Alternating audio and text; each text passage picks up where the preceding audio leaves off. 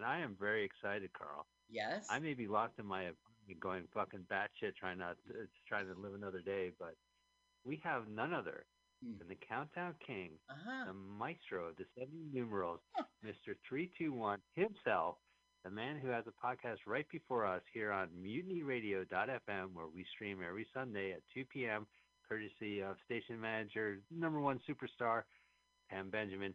Will you please give it up? Let's get ready to brumba. You know, the world don't move to the beat of just one drum.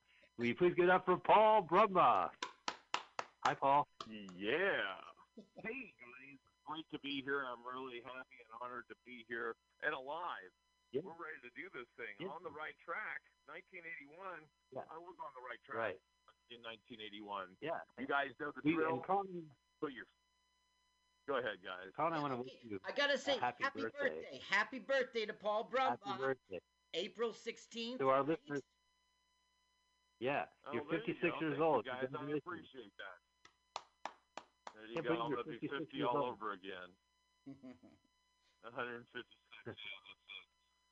All right, guys, here we go. You guys know the drill, and let's do this in birthday style so we can blow out that candle. Let's do this thing. Yeah. In 3, 2, 1, go. 20th Century Fox. That's a big ball. Zephyr Productions. Zephyr was created just to promote Gary Coleman. Really? So this is a Gary Coleman movie. And Lee Phillips just exists. Gary Coleman. And we're supposed to learn from this scene that Chicago's just fucking nuts. Yeah, this one. Carl, I have a bad movie rule. If the movie sucks balls before the credit ends, it's a bad movie. So just watching a woman, an old lady, flip over a assailant before the credits end, not a good sign. Oh, Maureen Stapleton. Wow. Yep. Yeah.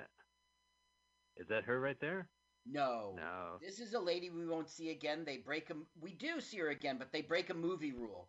They're starting off with not a hero, which is a no-no in movies. Yeah, you're absolutely right. Our favorite movie, the Bailout with David Hassel. What's his name? Hasselhoff. Does the same thing. Hasselhoff. That does the same thing. It starts off with a guy driving his car, and we never see him again. Well, no, we do see him again. He was the bail bonds boss, the owner.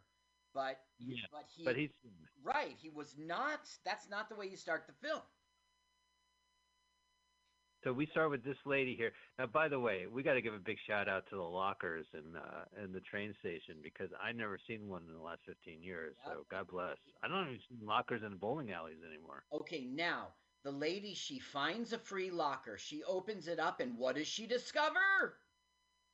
Gary Coleman. What a lucky kid. You know, when this movie, Gary Coleman was born the same year I was. So he's a celebrity that I grew up with, and I always associated everything with Gary Coleman. And when I saw this movie back in the day, I was so jealous that he got to sleep in his own locker. He's got a Donald Trump mask. He's got very good.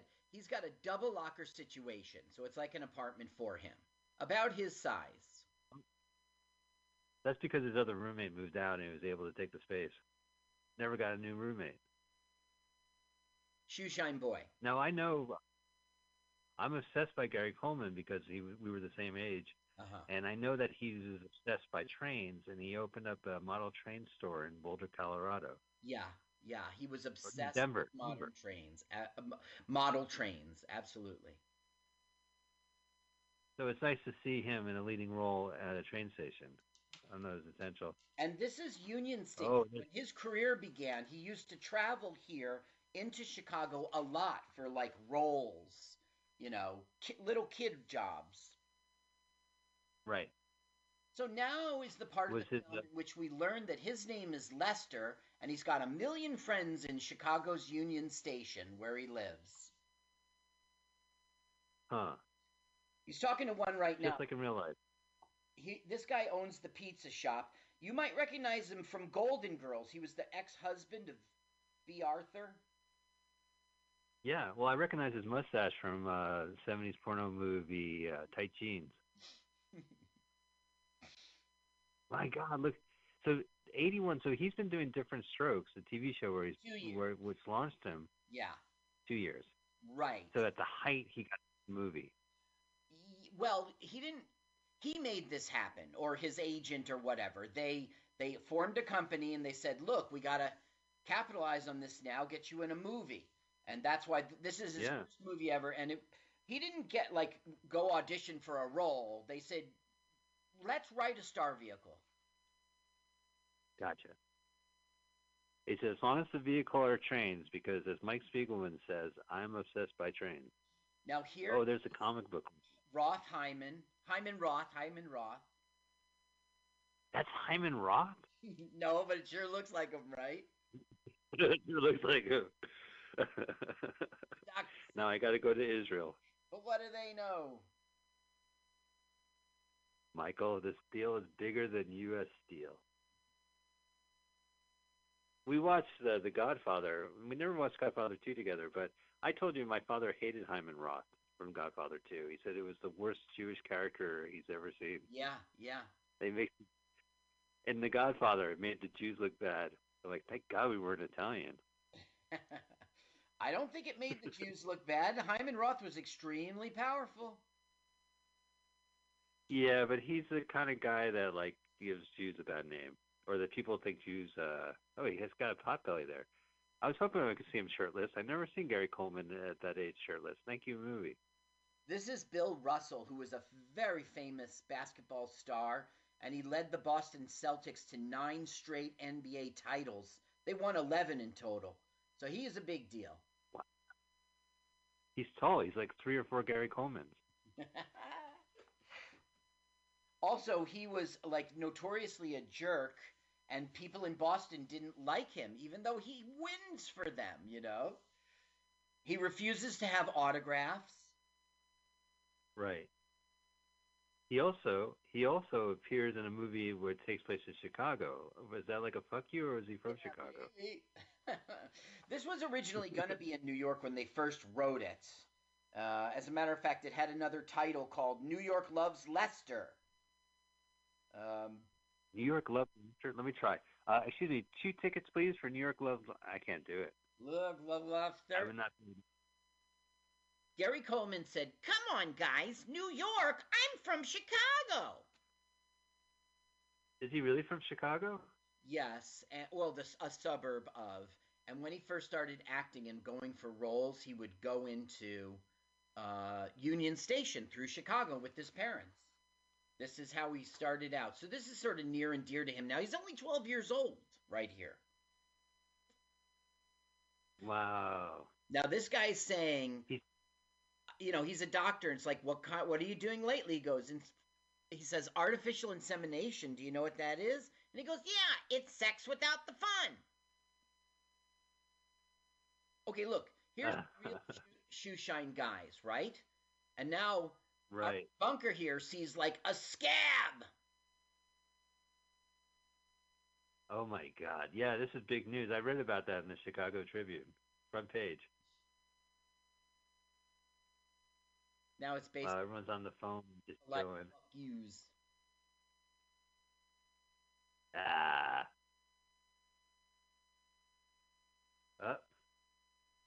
Don't do that, mister.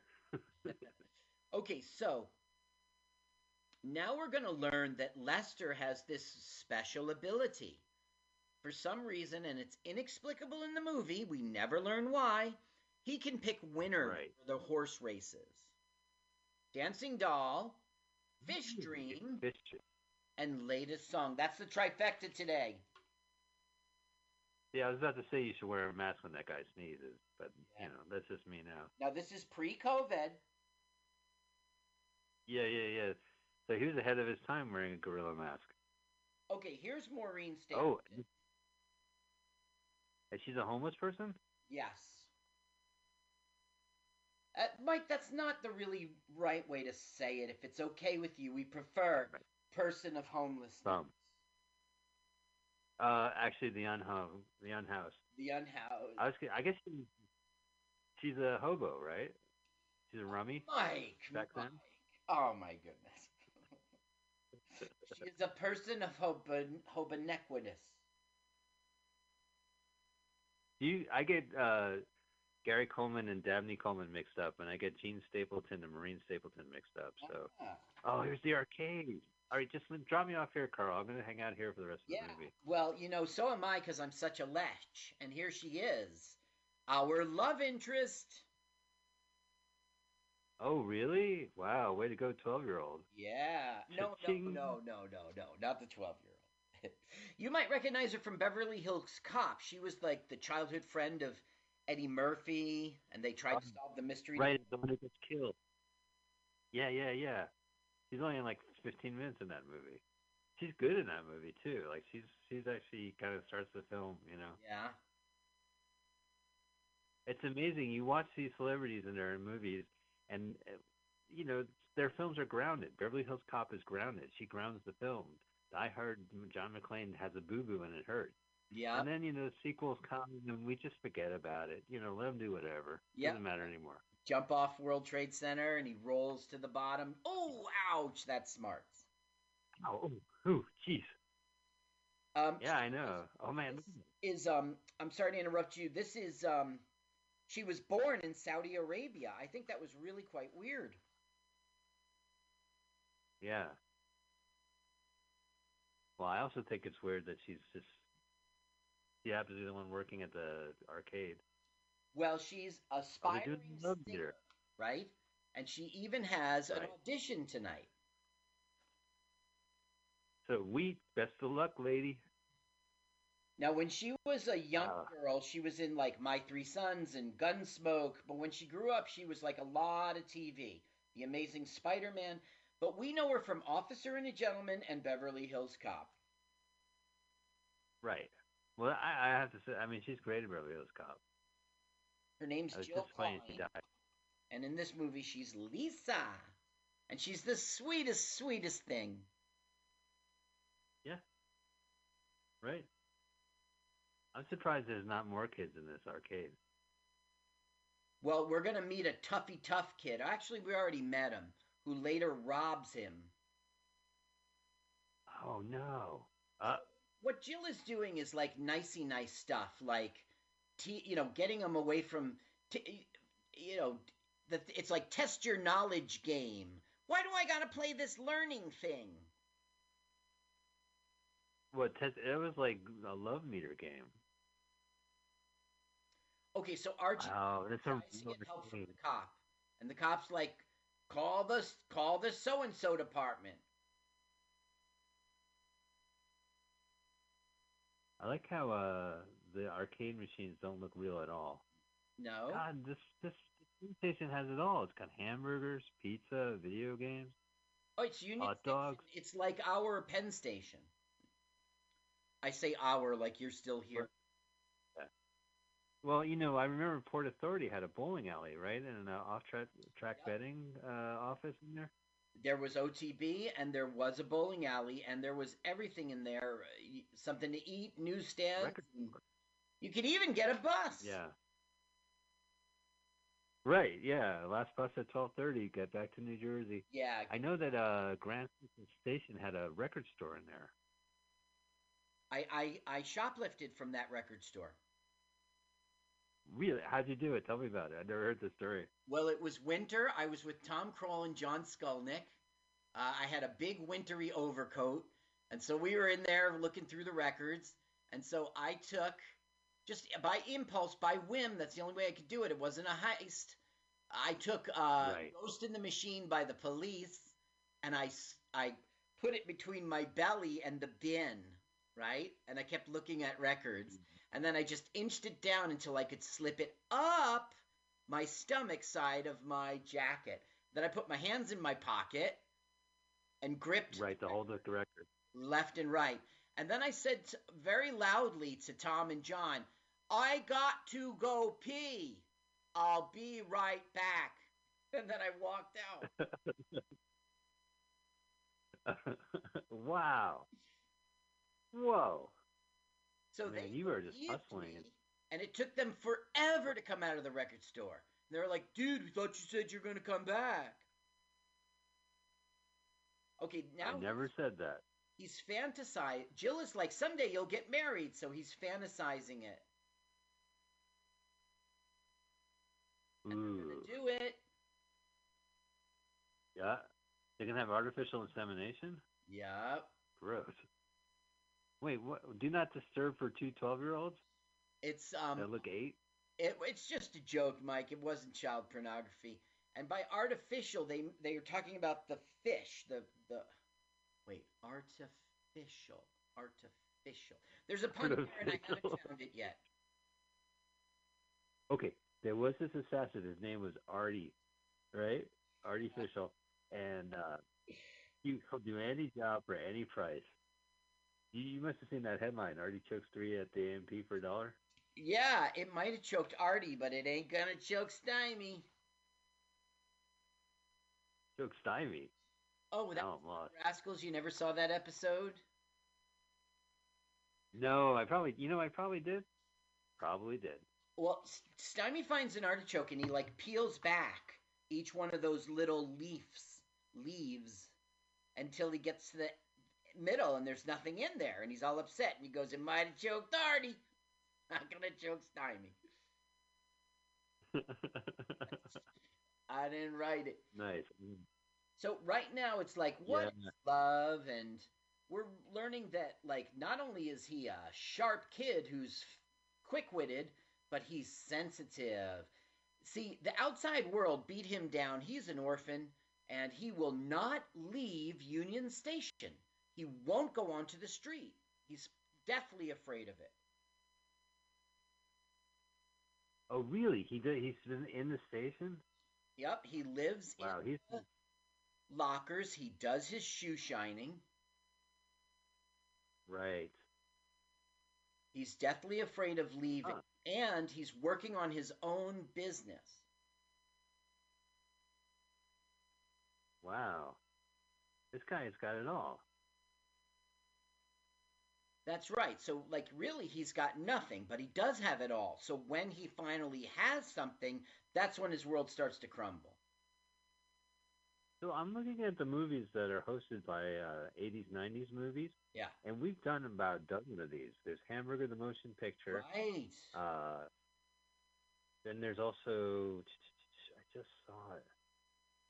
On the Not Right Track, Hot which we're Dog. watching, National Lampoon, Men in White, That's we've great. done Moving I love Violation, Men in White. Joysticks. That was great, joysticks. Oh, hey, you know what? They have. I see a movie. We're gonna do it next week. I'm sorry, but Okay. we have to do Mac and Me, which it's been talked a lot about. Oh, my science project, The Joy of Sex, with National Lampoon's Joy of Sex, and then Loose Screws, Screwball 2, which you weren't around for. I did that with. Wait. Hold on. Now we've got the love interest meeting the love interest. Okay? Now this guy, he is like a sort of cop. He's in charge of child services. And he's been called down by Archie Bunker because there's this, orphan. So they're trying to find. Aren't you gonna even smoke a cigar? What about that? He's one of those guys that walks around with an unlit cigar in his mouth. Yeah, well, he's a movie stereotype. And now Yeah. they're meeting. You never see I people. understand you know a kid named Lester. Yeah. And what do you think she says?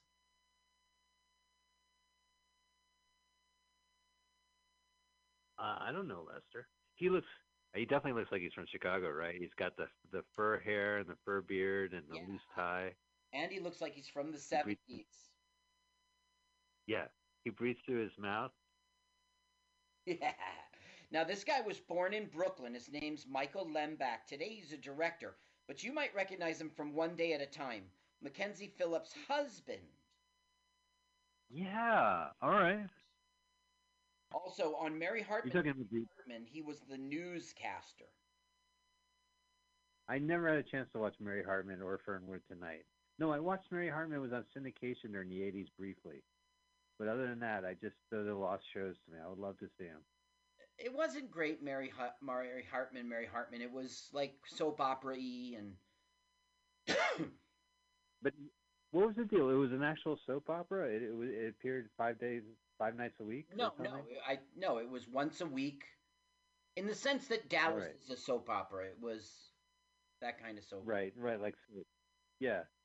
Now the cool credit this guy's got is the Croft Super Show. He was Captain Cool of the band Captain Cool and the Kongs. I wonder if he had his beard for Captain Cool.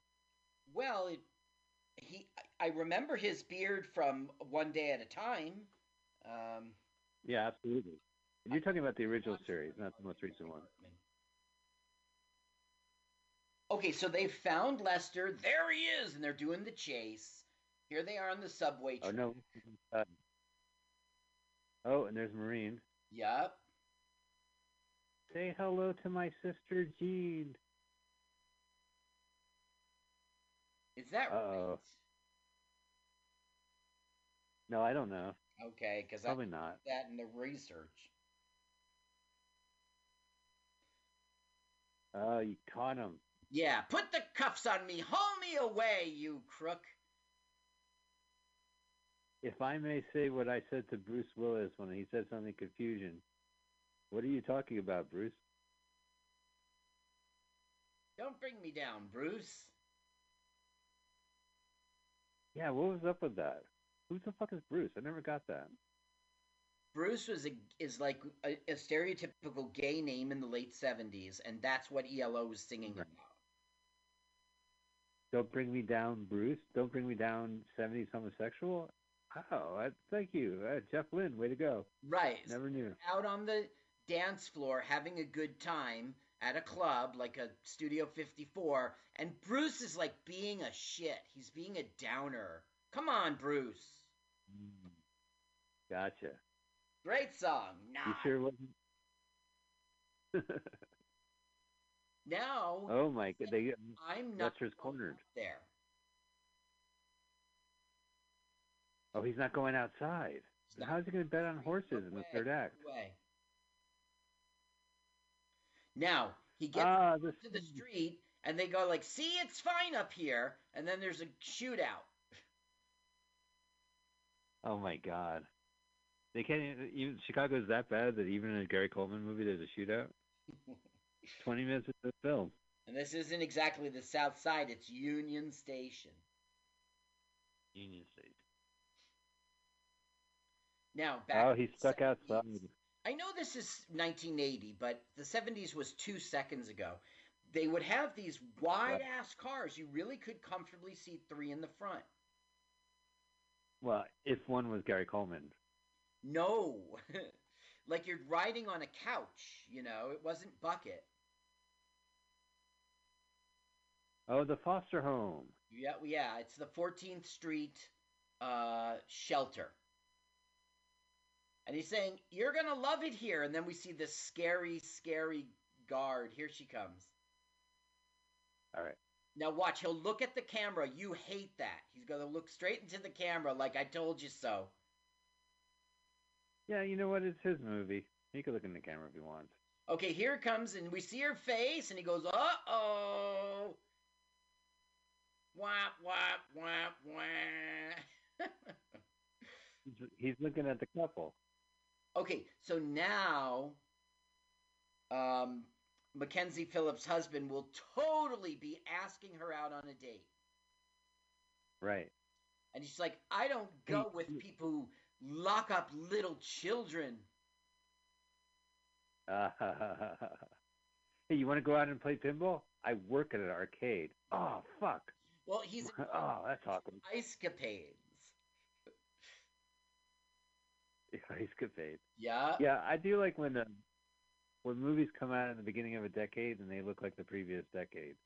They can't help it. Yeah, they can't. It was 2 seconds ago. 2 seconds ago. This is Friendly's they're ice out cream to lunch, shop. and that's all it's going to be for Jill. But for his name's Frank in the film, but for this Michael, right? I just want you to know he became a director, and he directed the Santa Claus 2 and the Santa Claus 3. Oh, the Tim Allen Santa Claus? Yup. I checked. Wow. He is now a full-time TV director. He directed 20 episodes of Friends. Oh, cha-ching. Way to go, sir. One that he won an Emmy for. So he left acting, and he's a director now. Yeah, no, those are good credentials. Oh, what's up with that caricaturist and the friendlies drawing a picture of him? Yeah, we never see a payoff to that. Weird. It's a weird touch. Yeah. Way to go. He's already tied up the fucking lidded. Yep. And he's if it was that easy, all the kids would have left. Tie the sheets together move of, I don't know where he got rope. Well, what you do is you go to your bed and you take all the sheets and you tie them into rope and then you tie it to the bed frame and then you open up the window. I've done this 100 times. I've ripped him. He's like, hey, fellow cop, I did a good job, and that kid is successfully into foster home. No way he's going to escape. Oh, no, it's about the girl.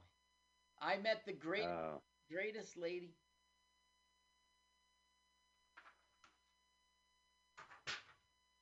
Oops, I dropped Maurice. Reading a newspaper by a typewriter. God, I miss all that shit.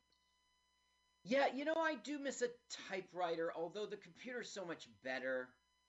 I do miss that. Oh, come on, give me a break. I had college. You hit it like a piano. Pop, pop, pop, pop, pop, pop. Yeah. And then you go, where was I? I forgot what I was typing. Scroll, scroll, scroll, scroll, scroll. Oh, yeah, that's right. It was a dark and stormy night.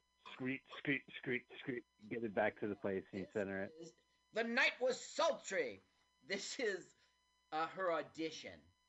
And let's hear it. Surprised when he shows up.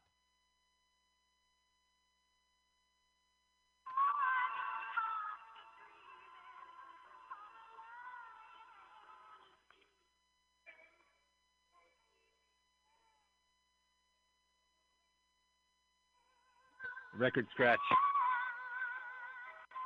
Right. It's a recording.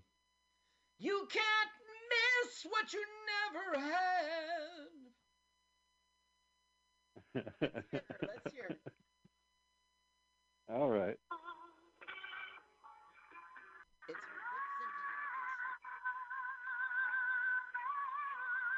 Stubbed her toe just now. I love everyone's smoking in there, too. Yeah, and look at her 70s hair. Yeah, no, it's 70s lighting compliment it. And you got a 70 dude watching. Yeah. Close your mouth, Michael. Yeah, Michael, you're attracting flies. Close your mouth. The grease from your hair is going to go into your teeth. Now, the director wasn't such a great director. His name's Lee Phillips. And I'm sure that Michael saw Lee Phillips directing and said, hell, I could do that. Yeah, right. I guess he did. He was. And I bet Lee Phillips, Michael's in this movie, said, I could act. I probably she's a better actor than he is. Well, he does okay. He's doing his job as an actor in this. Yeah. This is one of the reasons why I really wanted to see this film and have this film on there is to make up for the fact that one of our movies that we had watched was Church Ball. Right. With Gary Coleman. And that is a notorious part of Gary's life because that is his last movie and he met his wife, his final wife he was there. An extra. And then when Gary got hurt, his wife was the one who called the police, and by the time the police arrived, Gary Coleman was dead. Yes. It was a subdural hematoma, and he was 42 years old. 42? I know, that's crazy. Yeah. That's not 9 years ago. Uh, I don't. Do you have 2010. So yeah. that? So, like I said, he's the one that when I grew up, I would connect real life to because he was my age, and I was like, what if I was a star like Gary Coleman? What would my life be? And that Right. stayed with me for the rest of my life. I remember around the kitchen table at your house, I'd visit, and you'd be talking to your brother, and you'd be like, "What are you talking about, Adam?" Yeah, yeah. And then Adam, who was totally into Emmanuel Lewis at the time, would say, Okay, this is the woman from the beginning who got out of the taxi and who discovered um, Lester in his "Oh, locker. So now she's like, "I'm telling you, there's a dead black kid in one of these lockers." why? So, what's up with the lockers? I'm going to take an Amtrak from Chicago to I don't know Tampa, right? But I've overpacked. I'll just put this in the locker in the meanwhile. Yeah, in 1996, there was World Trade. Okay, who was when was Oklahoma City? Okay, there was some terrorist act that involved a locker. It used to be that you could go put something here, get on your train, come back, and retrieve your baggage. Those days are long gone because of terrorism. Right. But not in the world of movies. The world of movies always has lockers, right? I just watched Motherless Brooklyn, which I guess took place, decades ago. But there was They live all this in special stuff. Yeah. Well, usually, like the movie is the guy comes in, he puts something in the locker, and then it stays in there for months. And then the hero finds it, the key or whatever, and opens it up, and it's like, oh my god, it's a deed to a house. It's It always was in this locker. All the money. yep. It's always like gold bars or like $1 million check, and it just happened to be lingering in a fucking locker in a transit station Get for shorty. months. Yeah, right. Get shorty. That was Los Angeles. So Yep. Even Los Angeles. Oh, that's a beautiful train station, though. I've been to that one. Men in Black 2. Yeah. Oh, I just saw a famous movie. God, oh, it's gonna take me forever. It was a black and white film, but basically the guy comes in and he puts all the loot into a locker and then just leaves it there till the end of the film. Okay, I gotta interrupt for plot point. Yeah, all right. Okay, so Frank has discovered that Gary Coleman can pick the horses. So What? Wait, how did he know that? he found out because remember he predicted the horses in the beginning with that one guy who had the Yeah, it was last song. right. Well, it hit, and the Maud's husband, no, Beatrice Arthur's husband found out. It got back to that guy. He was at the office talking about how much he likes Jill, in which the other, he saw who won on the guy's desk. Lost my shirt again. What? This is so weird. So we just met three people who love the horse race in Chicago. Yeah. That is strange. I've never met three people who dig horse racing. Well, yeah, it's usually when And, people are writing scripts. right. You've been to a horse track, right? Yeah. In the Meadowlands? Yes, at the Meadowlands, and of course, I bet the trifecta. You never win. So Right. Jill has fallen into, like the spider to the fly. Michael's like, "Come home," and Jill has fallen into it. Uh, he's talking about, "We're going to help you, Lester. You don't have to go to the 14th Street station. I'll keep my mouth shut that you're here." Look at the kiss. You see the kiss? Yeah, she's getting beard burn. But right, and she doesn't mind at all. And I think really she's just opening her mouth and rubbing her lips on his lips. Well, this might have been the 30th take. This is the part of the show where the kids go, "Where's Gary? Oh, where's Gary?"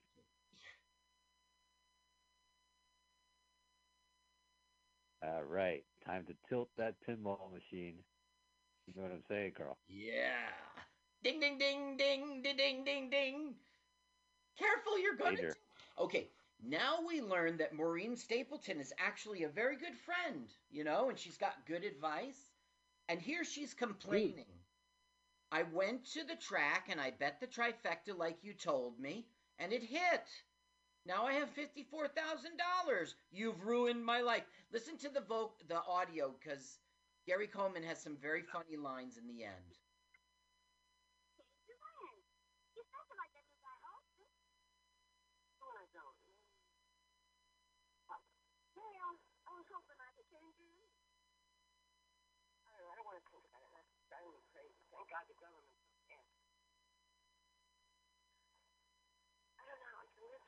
Say, you ruined my life.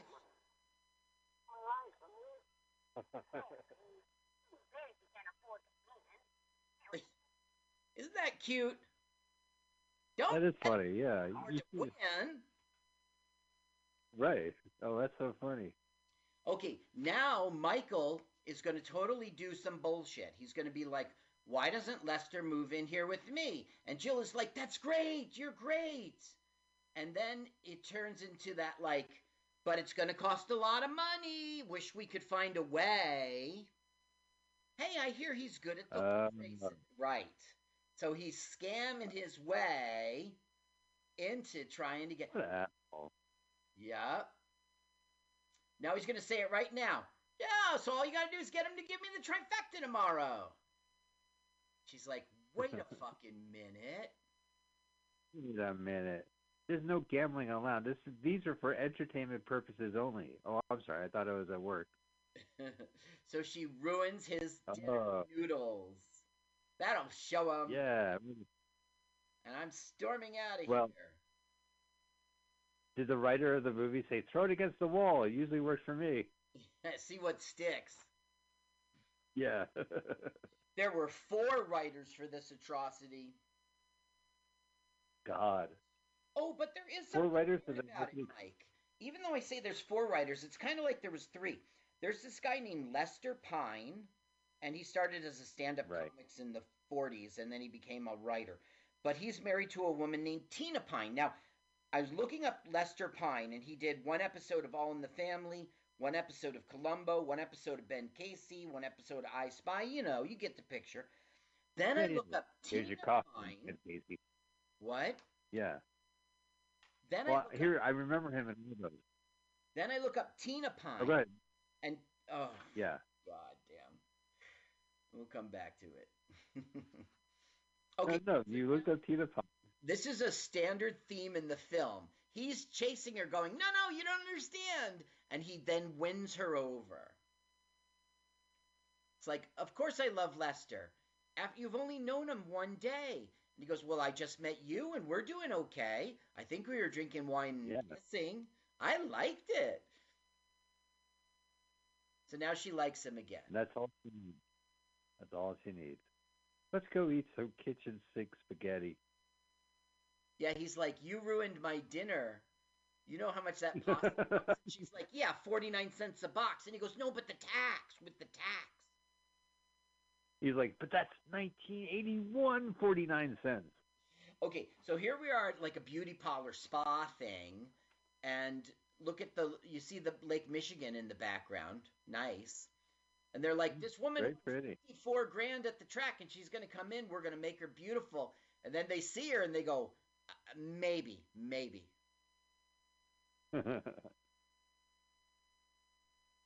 Now he's going to pick the horses. Okay, so I look up Lester Pine's writing credits, and it says, All in the Family, Columbo, Ben Casey, I Spy. Then I look up Tina Pine's writing credits, and it says, All in the Family, Columbo, Ben Casey, I Spy. Oh, what a coincidence. That's when Lester played a barista in all those episodes. Here's your coffee, Ben Casey. No, he was a writer. He was a writer. Oh, that's the writer's cameo. Oh, so his wife... Yeah. Oh, he was a writer, so his wife hooked him up. Okay. So if we rewind the tape, you said, who wrote this, blah, blah, blah. And I said, it took 4 people to write this. And you said, really? And No. I'm rewinding the tape. He was a stand-up comedian, and then you said he was on those shows, so I thought he was an actor. Uh-huh. Okay. Hey, listen, I'm watching Maureen Stapleton take a bath. Can we stop riffing for a minute? Now, Maureen Stapleton Ooh, was a very, very good friend of Marilyn Monroe. no shit. 1 year younger. She was impressed with Monroe's talent, I'm reading, and always thought it was a shame that Monroe was rarely allowed to play roles beyond the ditzy blonde. But the thing is, then she goes on to say, like, they were the same age and youth and stuff, but she, like, people saw her and they said to themselves, this broad better be able to act. Okay, so he's won a lot of Did that guy steal the money? and the joke here is that the Yeah. tax man caught him. Oh, right. He was just waiting. Yep. Fucking tax guy. He's always waiting there. See, look at that arcade. I Yeah. miss that. Go in, play a couple games of Love Detector, or whatever the fuck they were playing. One time when my kids were little, I had to kill like 3 hours. I think we were waiting for tires or something. So I said, come on, kids, we'll go to the arcade. I used to love this when I was a kid. And they were like, great. So we go over there. And of course it's closed down. I mean, Yeah, right. No shit. What were you thinking? right. So it's like the time of Pac-Man and Dino, I don't know, like home video Right. games, PlayStation 2, it killed all that. Well, during the beginning of I would say the '90s and currently there's those internet cafes where you play like I don't know, internet game or some Yeah. shit, some fighting game, some shooting game. And if you could just spend all day there. So it still kind of exists, but this whole idea of building a cabinet and building it, having a monitor, a cathode ray, and all this Right. guts just to play a shitty fucking Frogger game, Right. which I have all the compilations of video games from the '80s, and I don't play more than 2 minutes of them. I know. I have that too. I've got Pong and I've got Fantasy Quest or whatever that was, and I've got Yeah, right. Jez Ball and Tetris. You get bored right away. Yeah, absolutely. And then you're like, my God, they built a physical machine Yes. so people could play this game, and it's not even worth it. I don't know. But then you say, this is great. I have an arcade game in my house. I'm gonna play it to the end, and you're like, my God, I spent like $40 worth of quarters to get to this fucking end because every time I hear game over, restart, Right. that's another 25 cents. You get 3 This lives. game sucks. Yeah, and it's just bullet hell, and you get hit. So who's he talking to now? Oh, Now it's another this day. is And Lester has shined his shoes and picked the winners. So he's now with the mob making a sucker bet on the trifecta, which will pay out $1 million. Oh, the mob has a telephone suitcase phone. I guess. Oh, you can tell he's a mob because he has his hat on the piano. And of course, the mob boss is like, take the bet, it's a sucker bet.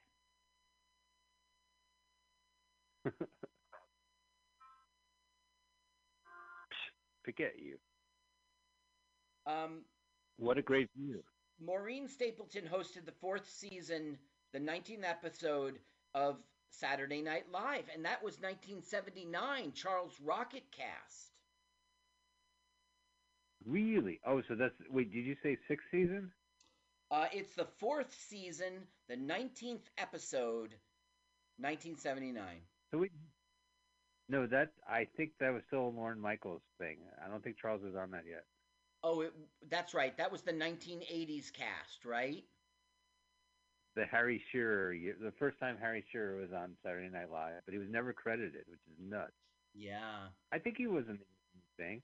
I don't think he was officially a not ready for primetime player back then, but he did a lot. He did Carl Sagan. He did like Pink Lady and Jeff. He did a whole bit. Did he like do his own bit and wear the hat? No, Harry Shearer. Yeah. Harry Shearer's own bit. Wasn't He's probably Harry best enough. on Night Court? Oh no, you're thinking of Harry Anderson. I'm the guy who plays Ned Flanders on The Simpsons. I can't. Yeah, and he's like older Right, he's always been older. Ball. He's been in show business since the day he was born. He was a child actor on the Jack Benny show, Oh wow. the radio show. So he's been around for a while. But yeah, he hated that season, and then during the '80s they did that whole like we're gonna stack the cast with Martin Short and Christopher Guest and Harry Shearer was on that season. Huh. Now, Maureen I State guess he's best known for won an fun stuff. Academy Award for Best Supporting Actress for Airport, 1970. Wait a minute, 1970? Airport. Oh yeah, yeah. Well, that was Oscar worthy. Mhm. Airport. Airport 75, not so much. 77, nah. 79, Concord. no. The Concorde, Airport 79. He's the gangster? Are they gonna like fucking attack Batman and Robin soon? What the fuck's up with this guy? What he? Oh, That's what a Chicago gangster looks. yeah. It's a stereotype. He They're like a pinstripe suit, It's a bowler and a cane. just out. That apartment that gangster has with the view, with gentrification, it costs like it's like $1,500 a month. I was like, fuck you. So he goes, That's a congratulations, lot of money. $1 million. That's $1 million in that bag.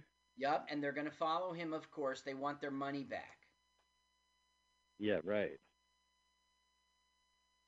He didn't. What's up with that fake mustache? So I think Michael took all the facial hair. this was really pretty funny because he's like, this jerk doesn't know we're following him. And then he goes, these jerks don't know I'm being followed.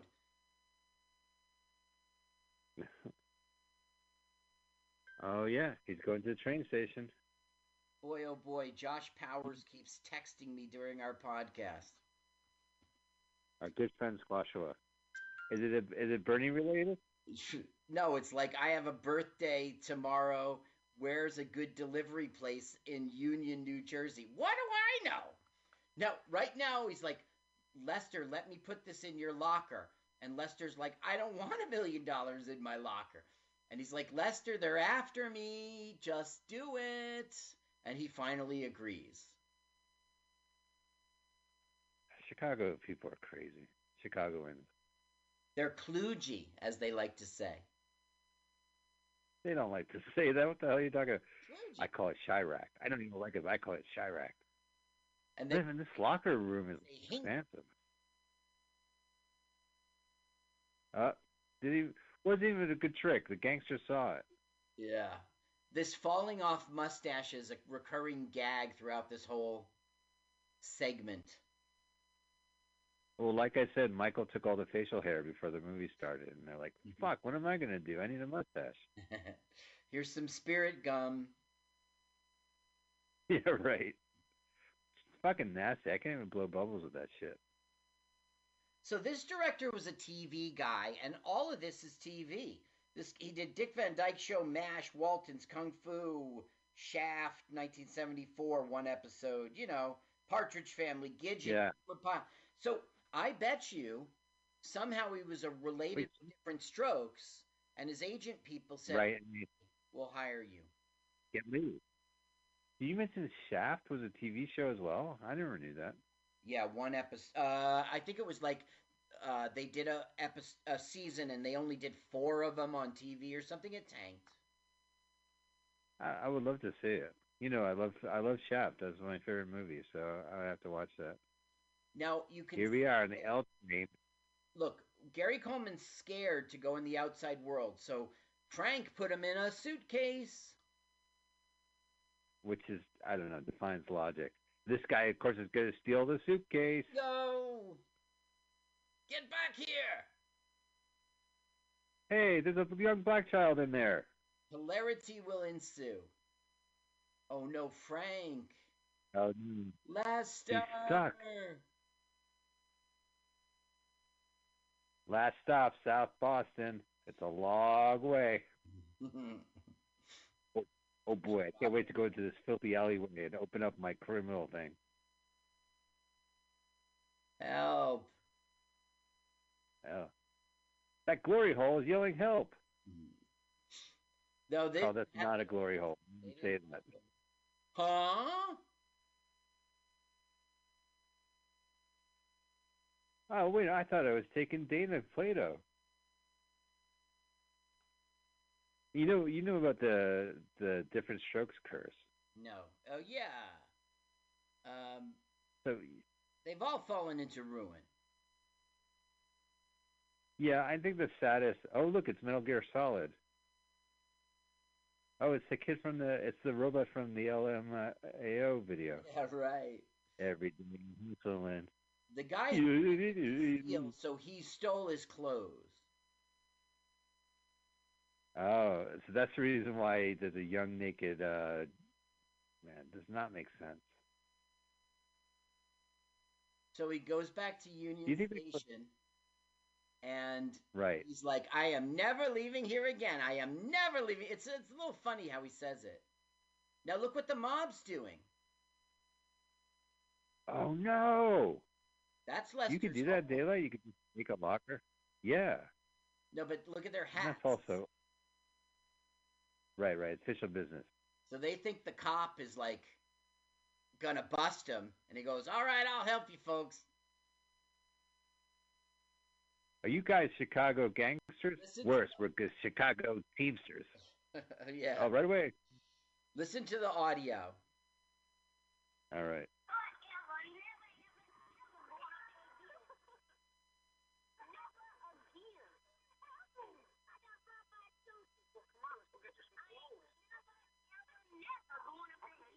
Never, ever, ever, ever. God, I love Gary Coleman. Yeah, I wanted to watch a movie where he was like, that it was a highlight. You know, like it's after Church Ball. I was like, yeah, that's kind of we should redeem it, put in a good Coleman movie.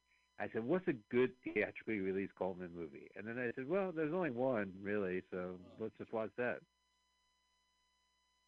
So they've discovered the locker's missing, which means his house is missing, which means $1 million is missing, and they're not going to take on the mob. Right. So they're like, oh, well. Yeah. What about all his pictures that were on his inside locker wall? He's going to miss those. Gone. But I'm telling you, as a kid, I was like, it would be so cool to live in a locker without parents, in a train station. So Maureen's on TV for winning all the money. And Maureen says, oh, I didn't do it. It was Lester. He's a little kid who lives in Union Station, and he told me the numbers. And what a coincidence. Lester happens to be there. Is that Norman Fell? That is oh, no. God, that guy... Mr. Roper, the mayor. See, that's what I'm saying. This movie is all TV. It's Mr. Roper. It's right. Mackenzie Phillips' husband from One Day at a Time. It's Jill is all about TV. It's right. It's Beatrice Arthur's ex-husband, and it's directed by a guy who only does TV. Weird. Maureen Stapleton, she's a coup. I mean, she's been in Johnny Dangerously and Cocoon.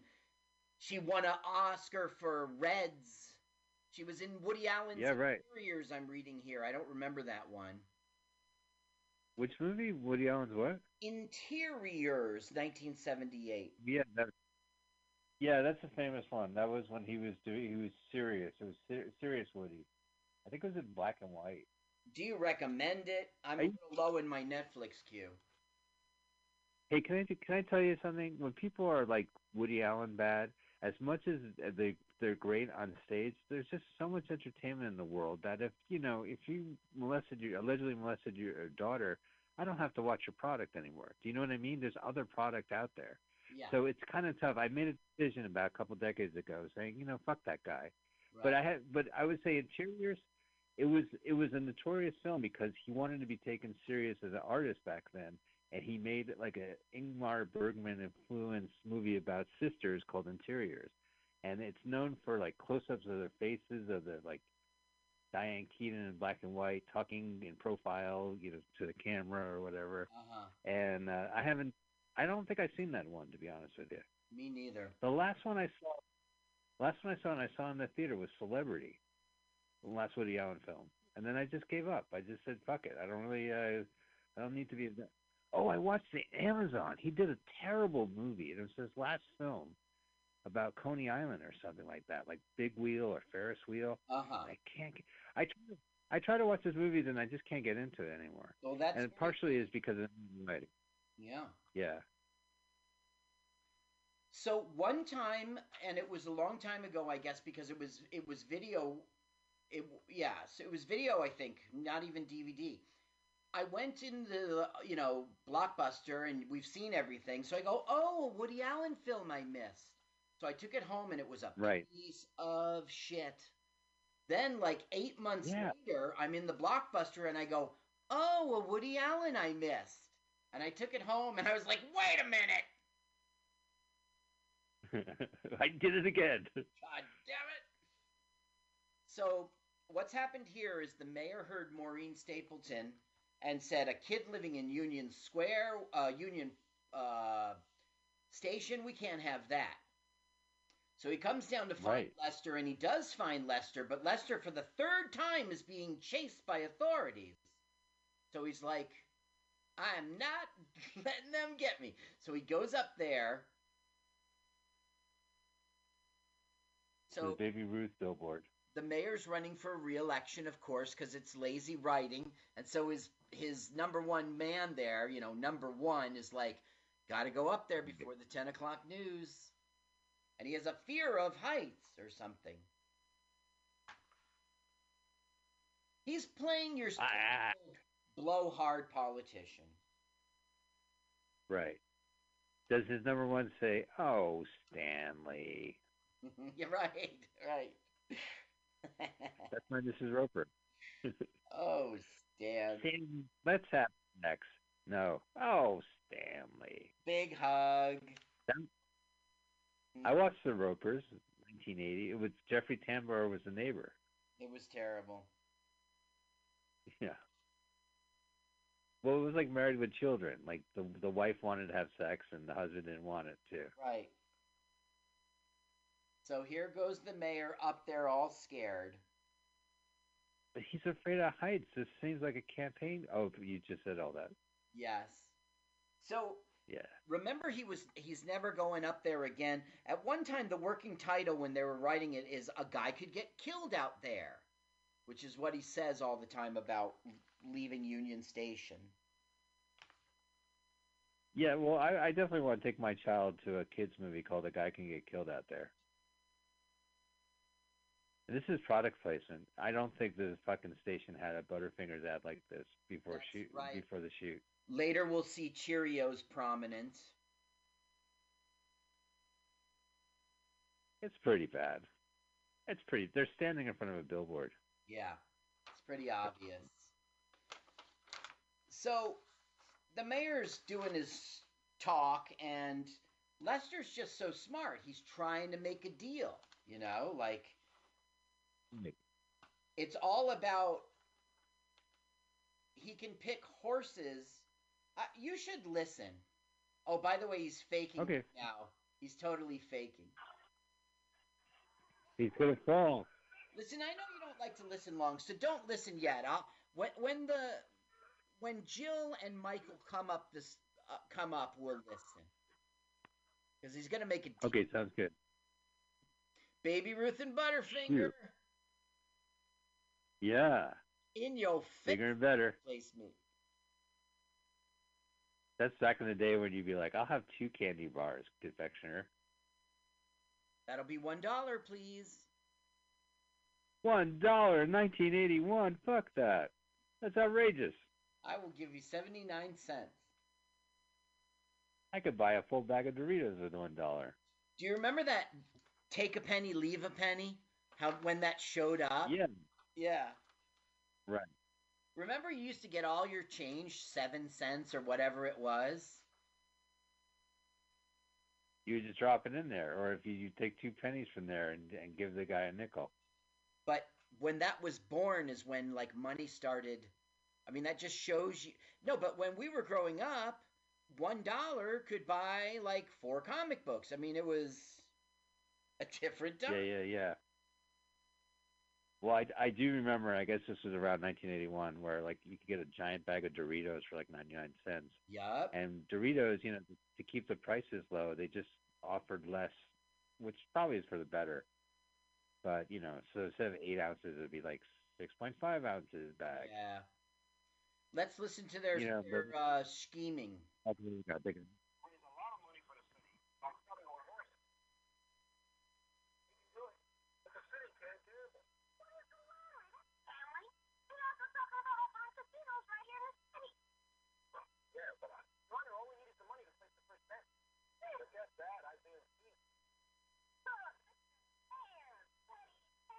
Look how he slides up to him. Yeah.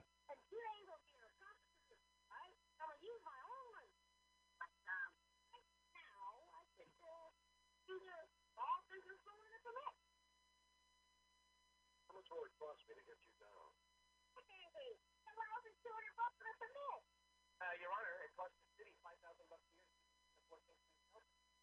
It's all making sense now. Oh my God, that's remarkable. Deal. Yeah, Audience applause. So Jill and my track will be right. Jill and Michael have told a lie. They've told the mayor that they're going to get married and adopt Lester, and that'll play out at the end. But they're degenerate gamblers. They would not make good parents. I can't believe this guy won $1 million. Jill has not. He won $1 million. Okay. Well, I'm just, yeah. They're not degenerate I just find it weird.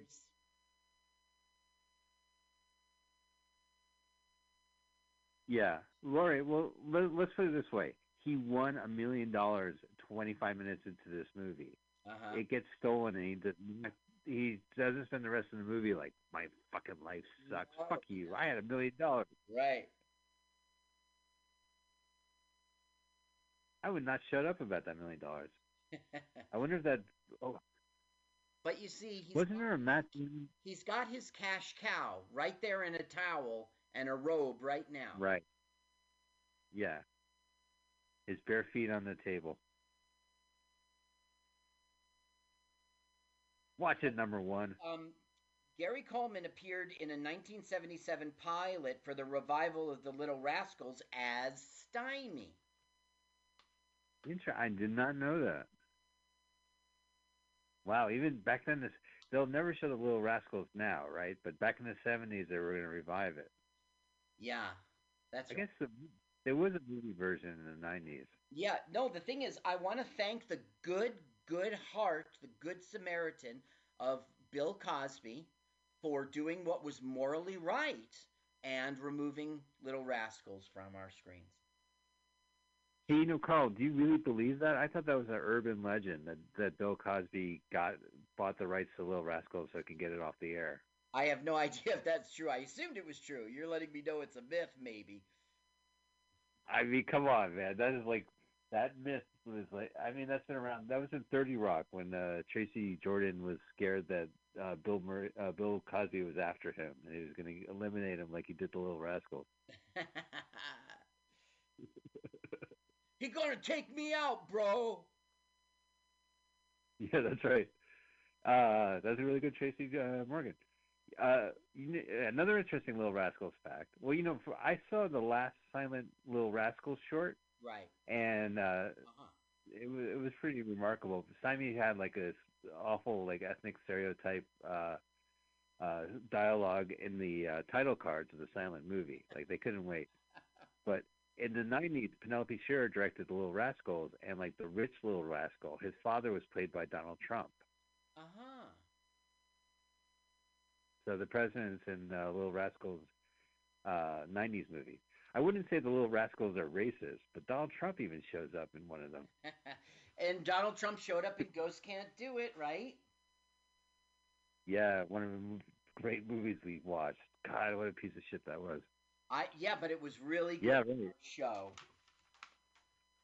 It was really good for a show.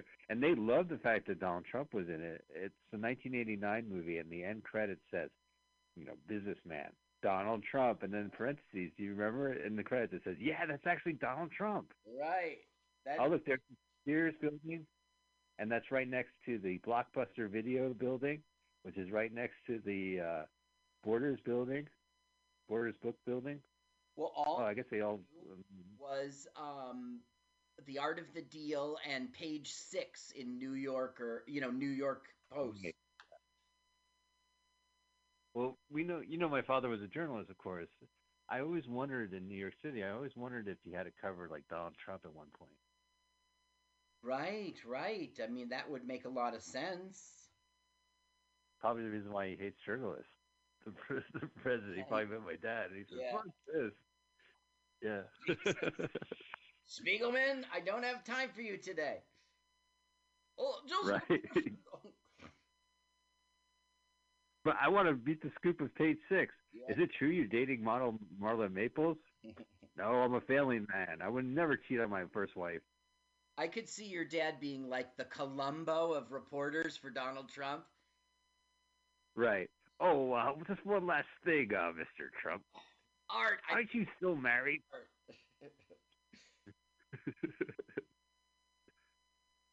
So now I was reading about Trump. Yeah, go ahead. Now they're talking to themselves about how much trouble they're going to be in when they get caught in the lie, and she's judging him again for being a skunk. So he's like, okay, you know what a skunk I am? And he admits that he knew that Gary Coleman had won the trifecta before he invited him over to the house. And so it's another time in which he's chasing her, gets her, she's like, I don't like you, and he turns her around. And we start to like him at this point in the movie. Oh, that's cool. Yeah. Oh, boy. Now, why is there a laundry room again in the train station? I must be missing something. It's a gym. Oh, it's the gym in the train station. Right. Now, in 2003, the California recall election, Gary Coleman was a candidate for governor. I remember that. It was him, a porn star, an action star, and what was that guy's name? Gray Davis was the mayor. The Great Davis, like, somehow, I don't know, he got fucked over by, if you ever watched The Smartest Guys in the Room, the Enron documentary? Yes, I have. They kind of show how, yeah, well, they inadvertently got Gray Davis out as mayor, and, as governor of California, and that's the reason why they had those Special Olympics. I'm going to start again. The special elections in 2003. Outside people. You don't want that. No. They're downstairs. They're in front of the pizza place. And Maud's ex-husband is going to come out and interrupt. See, he's trying to get his business together. And I'll tell you what that's about in a minute. By the way, this guy was in St. Elsewhere. I told you that. But he was also like on The Golden Girls, right. That Girl, Love American Style, Maud, Welcome Back Kotter, Kojak, You know. You got me at Maud and Welcome Back Carter and fucking Kojak. I can totally see him. Well, I was holding this back because I think this will get you. He had a lead role in The Good Guys with Bob Denver. Was that a movie? No, it was a TV show, and it was Denver's first series after Gilligan's Island. We're talking like 68 to 70. The Good Guys. Wow. I guess it wasn't successful. I would love to check that out. I only know I know Bob Denver did the Far Out Space Nuts, but that must have been later in the 70s. Okay, then you'll like this about that guy. He was not an actor at all. He was a taxi cab driver, and one of his fares was this guy, Mike Nichols, who was a director on Broadway, and he cast this Edelman in The Bewildered Telephone Repairman in Neil Simon's Barefoot in the Park. That's hysterical. I just got a hunch. Mm-hmm. I'm sorry, Richard Dreyfuss. You're not taking the role. I found a non-acting cab driver to take it. Fuck you, DeMay. Fuck you, Nichols. And of course, when the movie came around, he got to reprise his role. Yeah. Oh, wow. I don't think I ever saw that one. I've seen a bunch of those films, Never but seen Barefoot in the Park with Jane Fonda and Robert Redford? no, I've seen the Out of Towners, right? Neil Simon's Out of Towners. That takes place in the park as well. I know what film you're talking about. I just never saw it. Okay, so right now the business is Gary Coleman knows that everybody up there has their crappy luggage, and there's never enough carts, and they cost a lot of money, those carts. So therefore, he wants to do a deal in which they go around, no carts, just offering to carry people's luggage for a certain amount, and he will dispatch them, and he gets a cut. Interesting. Can we steal the luggage? No, I think you missed the idea of this. All right. Now, the one in stripes, hold on, I'll show you. We met him at He's like the arcade, and he's a bad guy. There he is in orange and blue stripes. Oh, and weird stripes, too. Help you with your luggage? Montage of funny stealing the luggage stuff. It doesn't make sense. They just take the luggage. It doesn't make sense. Ooh, that was a TV wipe. Yep, this is TV. Now, right now, they're inside a special train that the mayor had made for Gary Coleman because he's going to help him get money for the city. So Coleman's no longer sleeping in a locker. He has an abandoned train in the station. Right. He has an abandoned train that they've turned into an apartment. But that's like a classy club car, right? I mean, that's like that's where like a Wild West guy they gave it a makeover. Now, I think that was the Fell, right? Yeah. You saw him in The Graduate. Remember that? I've seen The Graduate. He was like... I don't remember Gary Coleman. No, it was Norman Fell, Mr. Roper. Oh, God, I don't remember Mr. Roper. And that was, no, I don't remember that. Okay, do you remember that Dustin Hoffman had a girl in his room? Dustin Hoffman fell in love with the neighbor, right? So he went to her college and got a room. And the guy was like, "You're not a college student?" He goes, "No." Remember, he's all suspicious. Then she screams in his room, and he comes to investigate. Okay. Again, I want to write down what horse he's picking. Did you see him in Mad World, Mr. Roper? Yeah, I do remember that. He was funny in that movie. He just kept giving looks to all the people running around. He thought he was Don Knotts. He was also like, Ocean's 11. He was one of the 11. Yep. The original one was Sinatra. What he did was they put so the doorknobs in the casino, they put like powder on it, and then Norman Fell showed up, and he used like an ultra blue array light or whatever, and was able to, I don't know, it was something screwy about the doorknobs. That's how they were able to commit the crime. The fingerprints. Yeah. Remind me, to get better security at my casino, because I would probably, lose a lot of money off of that. Okay, do you remember that cool-ass movie, Bullet? Yeah, oh, absolutely. He was in that, right? Yeah. Yeah, that movie was like what action movies used to be. Like, everything was realistic. Right. Well, the big thing was that he had the witness in his apartment, Bullet. Yes. And Simon Oakland, the mayor, and the mayor's number one was Norman Fell, and they would go to like Grace Cathedral and be like, "We know you had the witness there, Bullet." That's right. There's this scene in Bullet where he's following the guy. That's San Francisco. You know it, right? Get the fuck out of here, really? Well, do you know Chicago? Famous car chase? It's all San Francisco. Yeah, no, of course. Yeah, yeah, and if you go to YouTube, people map out the locations. I mean, it's one of those movies where they go to a different town at one point and they come back to the city, but it's all edited great. Yeah, Yeah. they made rules saying, listen, if you're going to shoot a movie in our city, how about not drive cars down the staircase in our parks because it's a bitch to fix, you know? Okay, I And got that to was because of interrupt you. Bullet.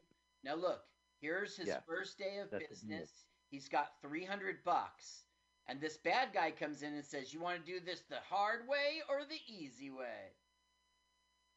It just fucking takes the money. Wow, that's on the wrong track. Uh-oh. They um, gave this kid everything, and they're just beating up kids. I just have to say, there's only one other movie I knew Mr. Roper was in, and that's Catch 22. But Yeah, I remember that. I never saw it, but it says he appeared alongside Ronald Reagan in Reagan's last film, The Killers. That was a TV. That's I really want to see that one because it was a Ernest Hemingway movie, and it was based on a story, I guess. And they made a TV version. I think it was Don Siegel, the guy who directed Dirty Harry. It was like some famous director, and yeah, it was like Ronald Reagan against type. He was a bad guy gangster. Mm-hmm. He- Um, here's something interesting.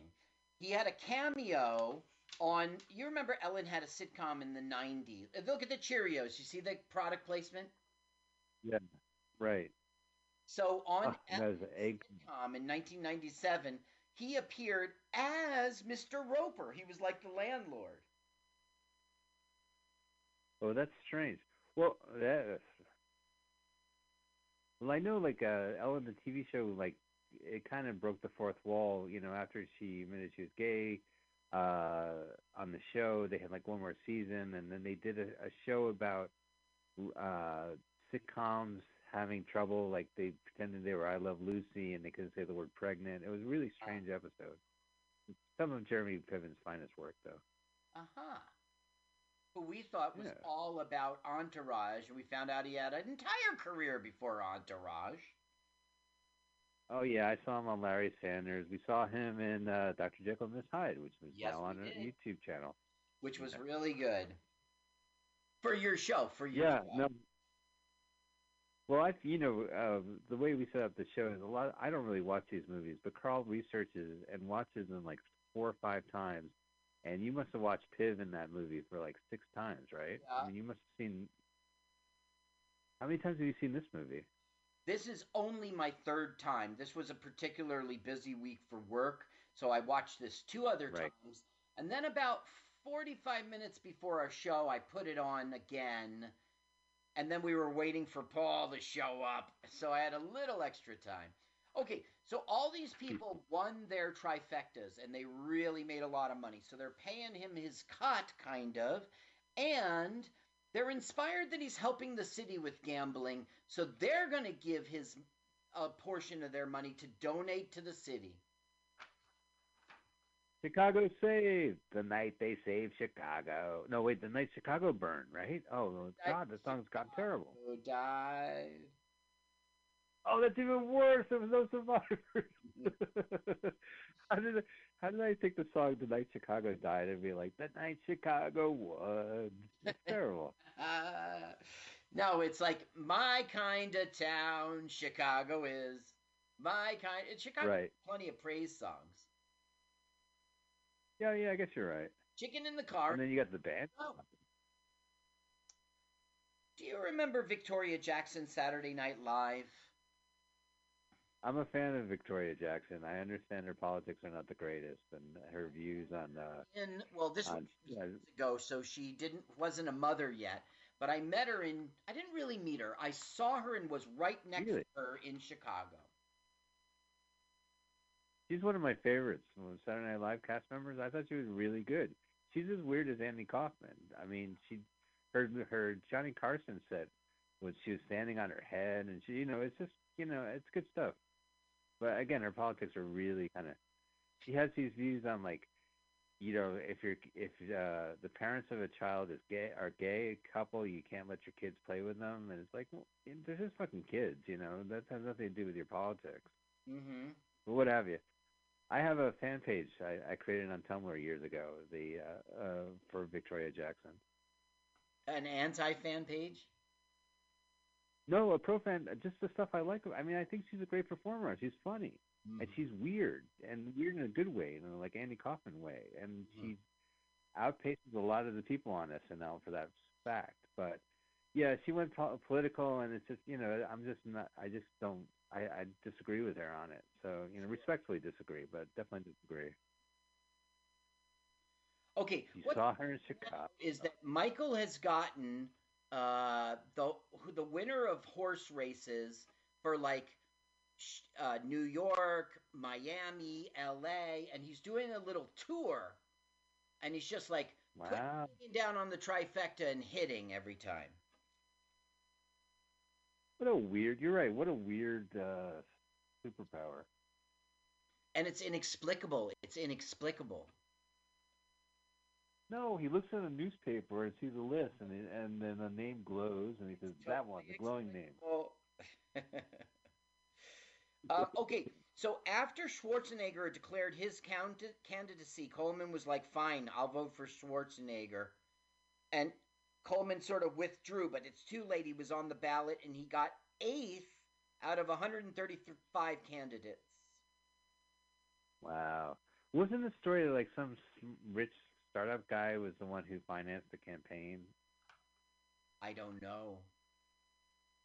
My problem with Gary Coleman is that he became the butt of a lot of jokes, and he went along with it. So at Postal, the video game, he plays himself. Gary Coleman plays himself. Yeah. So in Postal 2 in 2003, he plays himself, and he was in 1997. He was in a video game called The Curse of Monkey Island, and he doesn't play himself. Right, which is a famous Fun Parts game. He wasn't he an American? Like there was a David Zucker movie where Chris Farley's brother played like a Michael Moore guy, and it was like a Christmas Carol, but it was like an American Carol. Yeah, 2008 American Carol. I think Coleman was in that too. Yep, he was. And then he was in Midgets versus Mascots in 2009, and sort of like what you're saying, he's getting all this heat. He was not a midget at all. He had a disorder it prevented him from growing older. I mean, he's only 12 here, okay? But as a 12-year-old, he shouldn't look like an 8-year-old. But it was called punk-ass dysmorphia. Fucking punk-ass dysmorphia. Yeah, and it stunted his growth. Wait, was that the same thing, Amelia? Forget it. I was going to talk about Emmanuel Lewis. But was that Jack in the Box, right? No, that was Rodney Allen Rippey. Oh, that was Rodney Allen Rippey, yeah. He was just a kid. I don't think he had the same disorder. No, he did not have punk-ass dysmorphia, no. He was just a kid. Yeah. He was a normal... Hey, I have a... Yeah. He was normal. He was known for commercials, fast food commercials. I mean, he wasn't an actor, right? No. I don't really know the story of Rodney Allen Rippey, except that was his 15 minutes. Like Clara Peller, 15 minutes. Where's the Beef? Yeah. Mm-hmm. Yeah, the Where's the Beef lady from the Wendy's commercials in the 80s. Who we saw. Now we go back to the Chicago Gangsters. We saw her. On the grave of Al Capone. What was it? Yeah, this is... I'm not sure what their beef was, but somehow we put him out of business. Now he's receiving the bad... The people upstairs are undercutting him. They've got their own carts. Oh. Yeah. That's... Now, guess what? We're finding out that the money that they raised to help the city isn't going to the people. It's going to the banks. And the mayor's trying to explain that they're the bondholders, and the Constitution says that they have to get paid first. And everyone's having none of it. They're calling him an asshole. Even Maureen Stapleton will go, yeah, you know, you really are an asshole. Go ahead. Do you want to listen? Go ahead. Okay. Give me a sec.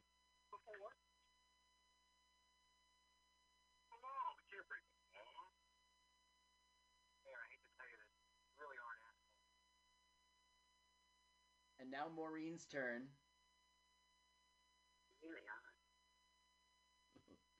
And Norman's doing his Mr. Roper look. Right. I know. I half expected them to go, Love Boat will return after this. So now he's like, we shouldn't have trusted them, and it's like a low moment in the movie screenplay. So Coleman was on, before he hit it on Different Strokes, he was on The Jeffersons as the nephew. He was on Good Times as Penny's friend. Facts of Life. He played Arnold on Facts of Life. They did a kind of a tie-in, so he was on the show by that time. And it was after, of course. Oh gosh, do you remember the show Hello Larry? McLean Stevenson from MASH left MASH to do his own series, and he was like a morning DJ, divorced DJ, talk show radio show, and I think the Drummonds came by and visited him. Like he's buddies with Mr. Drummond. Now that was which MASH star?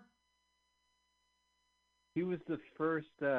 He was before Henry Potter, Henry Morgan. Before Sherman T. Potter, it was Henry. Henry, what was his name? It was McLean Stevenson, the actor. No, Henry. Yeah, maybe it was Henry.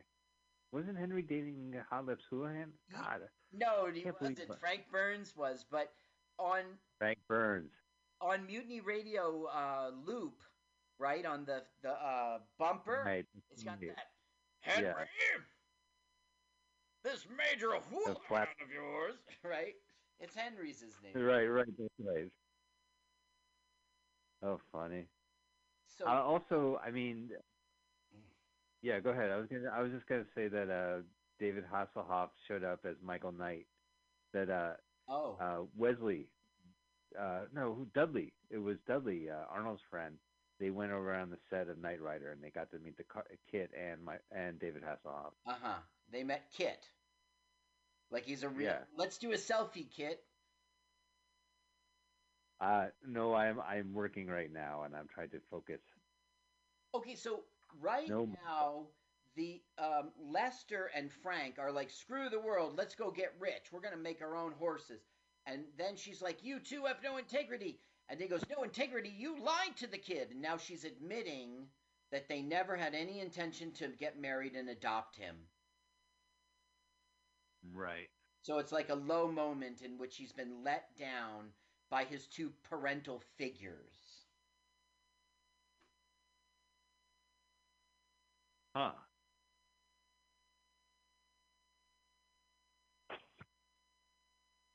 Yeah. Back to the lockers for me.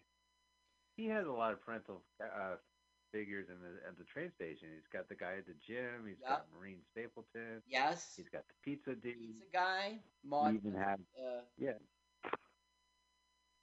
You got the shoe shine manager with his unlit cigar. Yeah, Archie Bunker. Have you ever kept an unlit cigar in your mouth for more than 5 minutes? Oh, hang on, I got to read the comics. What's happening here is, because his life has made a shit turn, he can't pick. He keeps going, no, that's not it. And then he picks him and he goes, I think so, I'm not sure. But of course they all take him as his word as gospel. He's never lost. And they're all going to lose. Right.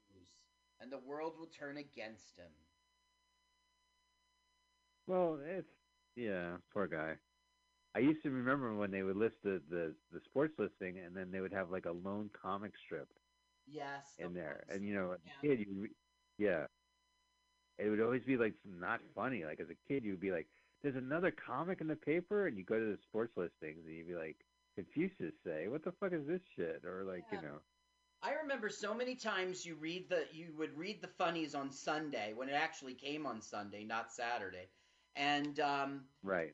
you would read it and you wouldn't laugh, and then you say, okay, I'll read the next one. This won't be funny, and you'll read it, and it wasn't funny. Funky Winkerbean. I mean, just right. What is that? Sarge Beetle Bailey. Beetle Bailey. Beetle Bailey, I respect though. I like him. Beetle Bailey can be very funny, but most of the time you'd be reading it, and that wasn't funny, and Dagwood wasn't funny, and Snoopy wasn't funny, and right. But the first one was like a holiday on Sunday. It'd be like, oh, I better call my mom. The great thing about Rose's Rose on this Mother's Day is that, oh, fuck. Yeah. BC. Sorry, I got to get back to this movie, but fuck DC. What was up with that? Fuck it was the Wizard of Id. What? DC? It was like the Wizard of Id. Like, what's that, Carl? DC Comics? Fuck DC? What'd you say? Oh, BC. Do you remember like the daily? Yeah, that wasn't funny. Handicap wasn't funny. I mean, they could be funny, but as a rule. Wait. All right, back to this. Well, Handicap. Go ahead. No, Handicap was funny enough to be included on the packaging of Handicap's potato chips. That is a good point. Yeah. Okay, let's back to the movie. Of course, they Chicago. I don't understand how he's putting the mob out of business. I don't get that little subplot, and it doesn't pay off. Yeah. The mob had like a office farm or something like that. God, so funny.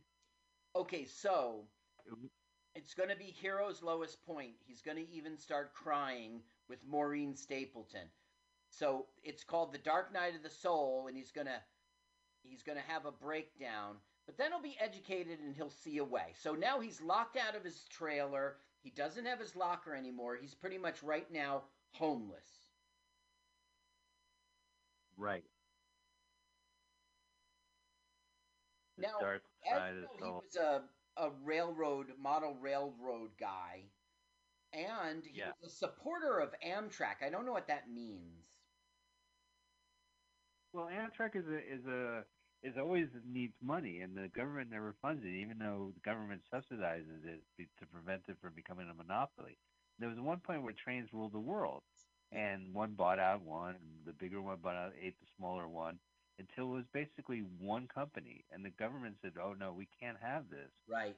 And I think it was going under anyway, and they said, "Well, we'll subsidize it," and they never do a real good job on it. So I could see Arnold saying, we need more funds for Amtrak. So he was a supporter, like an advocate for. Yeah, like to make sure that they get financed or whatever. Here we go. Here's the speech.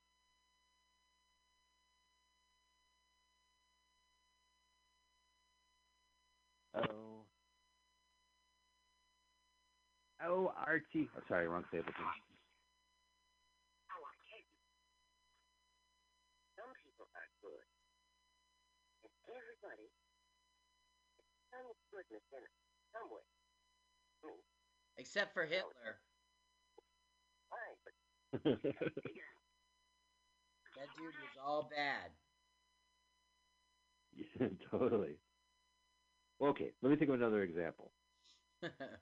Like if it wasn't for Hitler, we wouldn't have the Volkswagen. Do you already know that?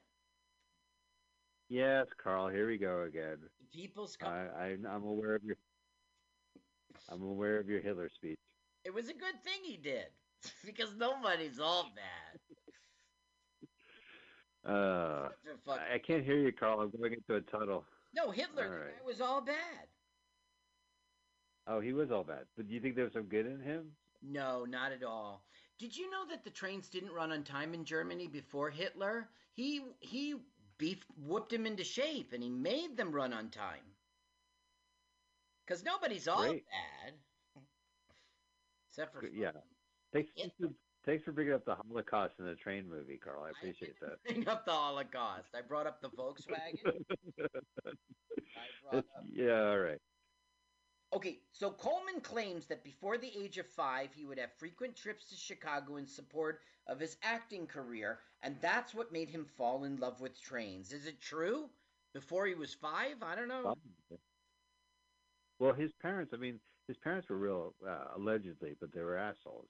Like they took his money. It was one of those cases where he never really got a true profit off of this, and all the work he did, his parents took the money. Yeah.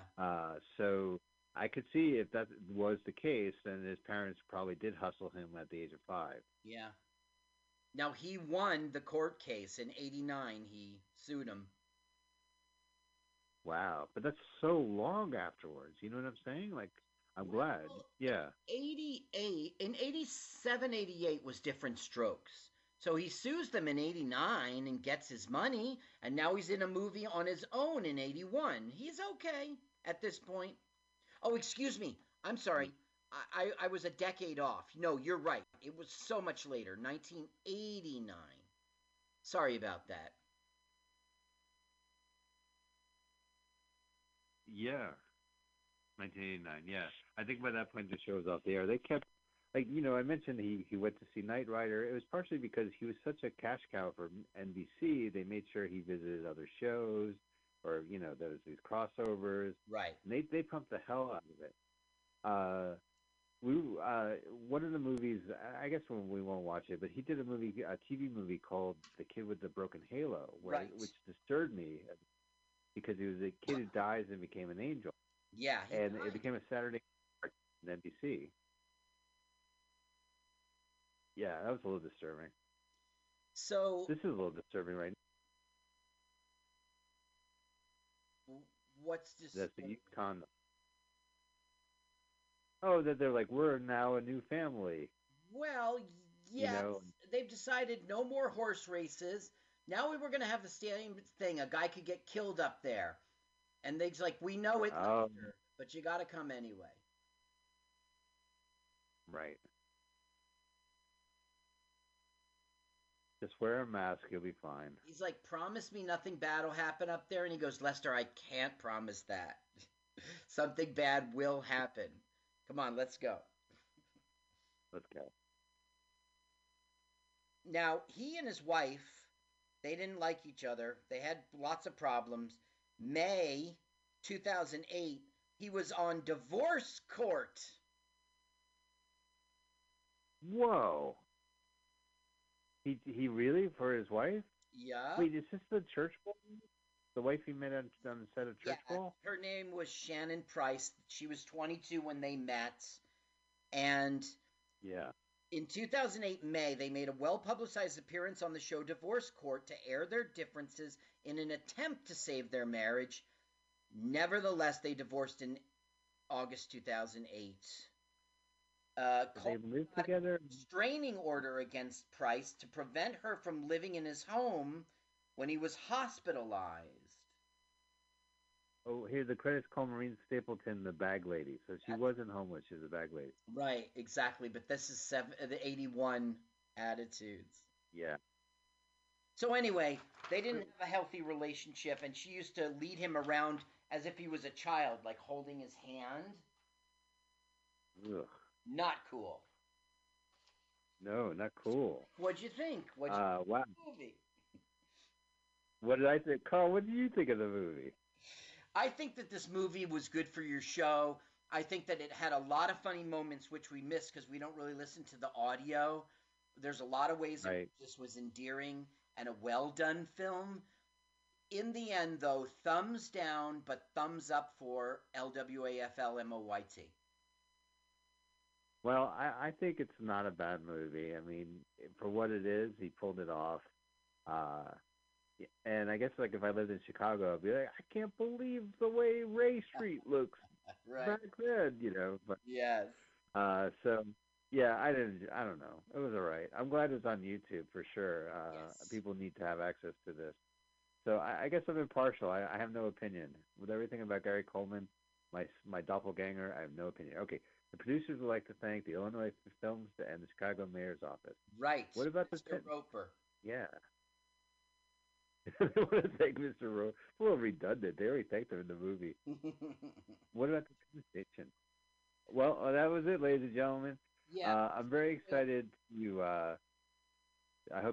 enjoyed that, and I hope you check out our YouTube page with the Carl has just synced up 5 movies if you want to get a going. Wait, I have the trailer to for the next one. Yes. Okay. So my favorite movie, Carl, is Meatballs 3, and Meatballs 3 is on YouTube, courtesy of the channel 80s 90s movies, But where we've seen a lot of our films. Meat. What's that? You mentioned a different film 3. before. I mentioned the kid with the broken halo, but fuck it, let's watch Meatballs 3. But you also mentioned, okay, I found trailers, Meatball. You can put in I, but the number 3 got me there too. Right, absolutely. So Summer Job trailer. Night of the trailer. You should. All right, I'm gonna go ahead and play it. Let's wait 20 minutes so we can get Paul in here to do the countdown. I didn't get Paul happy birthday. Yeah. All right, so we're gonna watch the trailer posted by Night of the Trailers for Meatball 3's Summer Job with Patrick Dempsey and Sally Kellerman from the movie MASH. So, beginning in 3, 2, 1, go.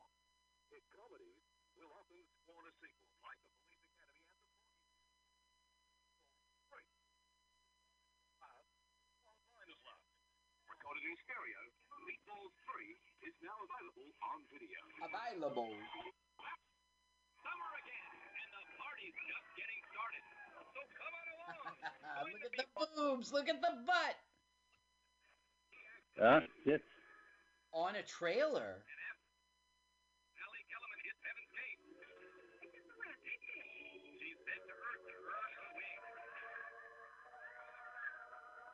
We saw this, Michael. What? Michael, we watched this. What? Get the fuck out of here. We watched this? Is she coaching him as a ghost how to get laid? We watched School Spirit, which is the same story, but it was some other guy, right? Right. School Spirit, right. School Spirit. God. Well, I don't give a shit if we watch Meatballs 3. It's my favorite movie. I got a job in the 90s by saying that was my favorite movie, and they hired me. And they said it was because I didn't get Casablanca. Hang on a second. Let's hear the end. Into the last word in love. So Meatballs 3 it is, right? Hang on a second. What's that? Meatballs 3 next time. Yes, absolutely. Did you hear that guy? He goes, "You'll always be a loser." That was our 90s refrain. Yeah, right. That's what people said to me. I go, yeah. I named my rock band Loser because of that. I love it. Yeah, well, we called each other loser all the time, and we came up with the loser dance.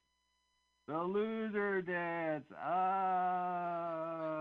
Listen, if you like our YouTube channel Fish Burgers, you will find an episode called Party Machine, right? Carl and Mike's Party Machine? Yes. Yeah, we did the loser dance. Yeah. Really. We do the loser dance. I recommend. Yeah, and that's us from 25 years ago, so we're a lot easier in the eyes back then. Yes. Here's the last. So this must be like a video trailer sent to British video store owners or something like that. That's the reason why we see tits on this. Hang on, here's the end.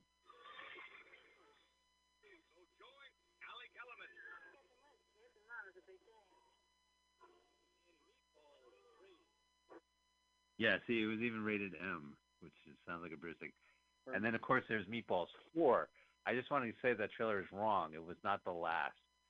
Meatballs 4 was originally called, like, Water Ski Academy with Corey Feldman and Jack Nance, and they changed it to Meatballs 4. Like, HBO bought it, and they called it Meatballs 4. It's in Corey Feldman's book. Mm-hmm. And actually, Jack Nance, you know, from Eraserhead. He was a Eraserhead. He was the guy who finds Laura Palmer in Twin Peaks. Yeah. And he was also Corey Feldman's sponsor back when they shot Meatballs 4. So it all comes full circle. So I hope you enjoyed this movie, and I hope you are enticed to check us out next Sunday when our podcast will drop. And that will be Meatballs 3, Summer Job, Patrick Dempsey, McDreamy.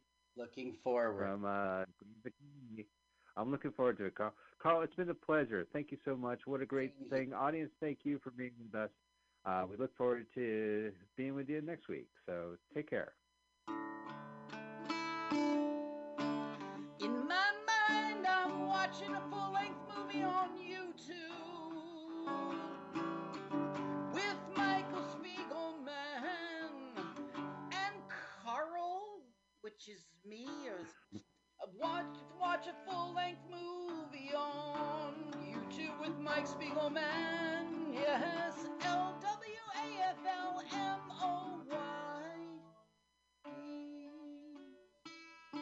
And donate to Mutiny Radio. Go to Venmo and go give money to @MutinyRadio.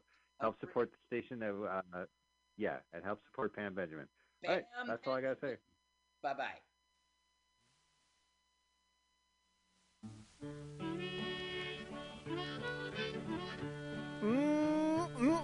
Yeah, it's Bughouse Square. It's Tuesday. It's 6 o'clock.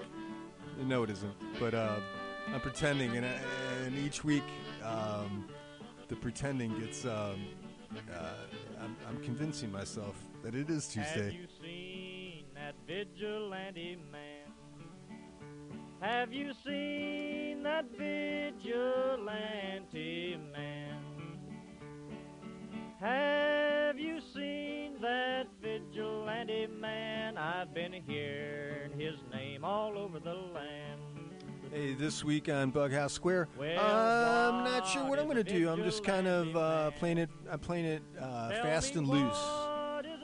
Fast and loose. I got stuff full. Don't think that I haven't. I'm bringing my A game. I always bring my A game. This is like, this is a job well done. Is a job well done. In the engine house, sleeping just as still as a mouse. Man come along and he chased us out in the rain. Was that a vigilante man? Stormy days we'd pass the time away, sleeping in some good warm place. Man come along and we give him a little race. Was that a vigilante man? Preacher Casey was just a working man, and he said, unite all you working men. Killed him in the river, some strange man. Was that a vigilante man?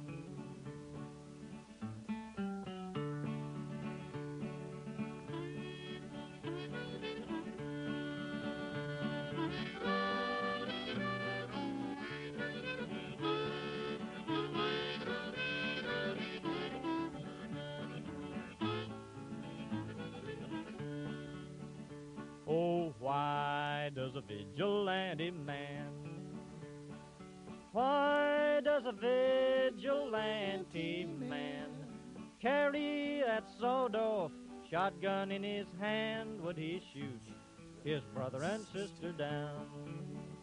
I rambled around from town to town. I rambled around from town to town,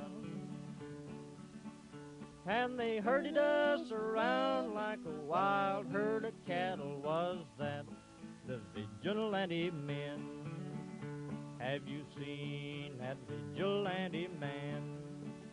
Have you seen that vigilante man? I've heard his name all over the land.